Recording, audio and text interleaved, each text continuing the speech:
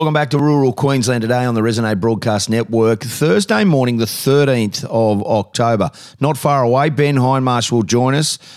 New South Wales in considerable flood at the present moment. Anthony Highland will also join us after the Dalby Livestock Report from yesterday and also what is going on in St George and the Boulogne area. But Emma Lawrence is from Channel 9 and Triple M, and you would see her on your TVs wherever you are watching TV regionally. She is one of the leading NRL reporters and she loves a junket. She is over with the Australian Kangaroos side at this present moment in Manchester ahead of the Rugby League World Cup. We're checking in for the first time on Rural Queensland today. Emma Lawrence, it's great to have you on our show. Hello, Dobbo. I do love a junket. I tell you what, there's nothing better. I know you love a junket too, so I wish you were over here with me. It would have been fun. I am a little jealous, I've got to be honest with you. I think I can do this show from anywhere, but there's a lot going on. Mate, we're on the lead up to the first round of the World Cup. Australia have obviously named a relatively strong side. You are in camp. You're staying with the Kangaroos at the moment. Firstly, the talk prior to it was, could they mesh together some of the rivalries that there have been? It looks like, outside looking in, like a very, very happy camp. Mal Meninga's done a great job to get everybody to bond.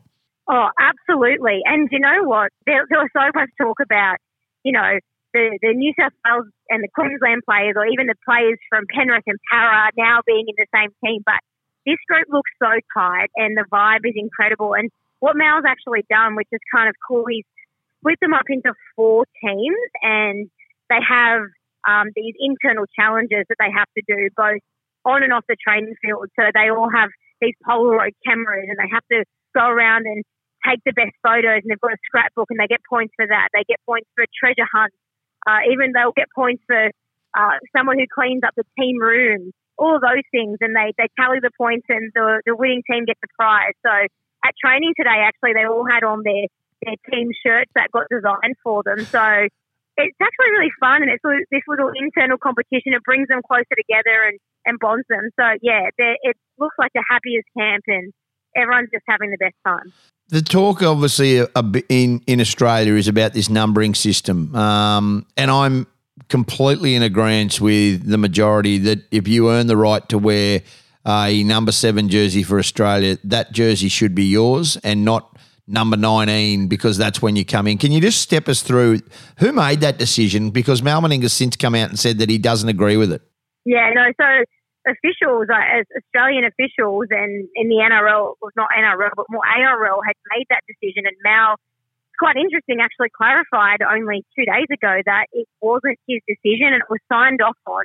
The thing is, it was signed off on back in 2019, and because the World Cup got pushed back, and it kind of, I think, just flew under the radar. Everyone had forgotten about it, I guess, at head office. But then Mal he's not happy with it, and I think too, look, the boys speaking to them all publicly, they're never going to criticise it. They're all just happy to play for Australia. But it's not the same. I mean, for Nathan Cleary, if he earns that jersey and he beats Daly Cherry Evans, it's the likes of Andrew Johns, Jonathan Thurston, all these great players, Alfie, that have worn this jersey. Like, that's the reason that you want to wear it, because of who's gone before you. So, yeah, administratively, it was a bit of a stuff-up, and I think because of COVID and because of the gap we've had, potentially it flew under the radar. It's something that certainly needs to be fixed. I don't think we should ever see this happening again.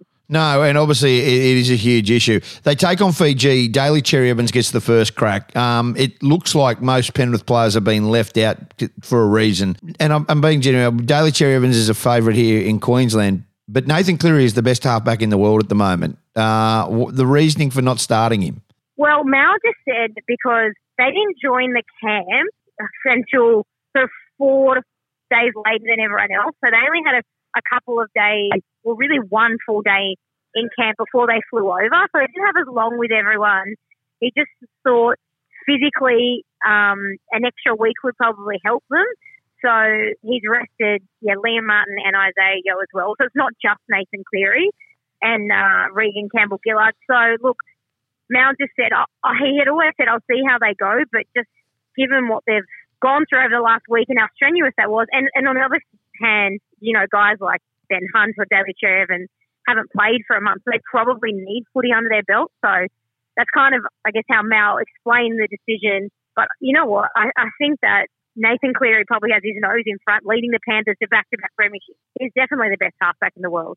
And I don't think anybody disagrees with that. And we all want to see, and I say this, we all want to see Cameron Munster and Nathan Cleary as a halves combination at some point, because, I mean, it just would be electric.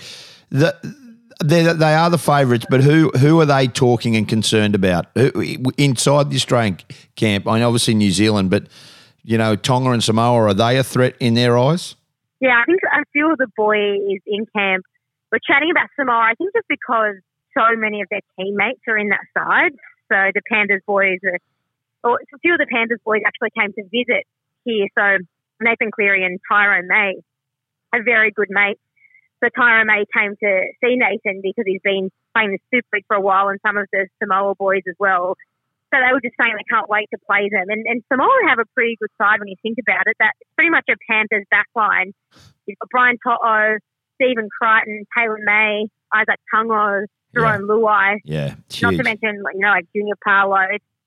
I'm looking forward to seeing them play, and I think some of the Panthers boys are looking forward to it as well. You're very good on the field. Off the field, Emma Lawrence, we had a little reconnaissance. I mean, for those who don't know, she's one of the best goers on the drink, and she would be a proud Queensland bushy, because I can tell you she loves it. How has it gone so far? I'm embarrassed to say, look, I've been relatively well behaved so far. It took a couple of days to settle in with a jet lag. Yeah. And just with the time difference, I know it sounds like I'm making excuses, but we've been sort of writing our stories for Channel 9 until about midnight to make sure it's ready for the next day. So, but you know what? It's only 1 week into a 7-week trip, so there's plenty of time, Dobbo. So next time we check in, hopefully I have a few more stories for you. Well, the fact I've done is, you proud in the pub. Yeah, you have. And the fact is that you're loved up these days, and the BFF's back. The BFF's back in Australia. So, I mean, you're on your best behaviour at the moment. I get it. It's early. Great to chat. Absolutely. We'll talk to you next week. Obviously, Australia take on Fiji. Opening of the World Cup this weekend gets underway. Emma Lawrence is doing a phenomenal job for Channel 9 over there. You can see her stories nightly across Australia. Appreciate your time. Thanks so much for being with us. Thanks, Dobbo. Good on you, mate.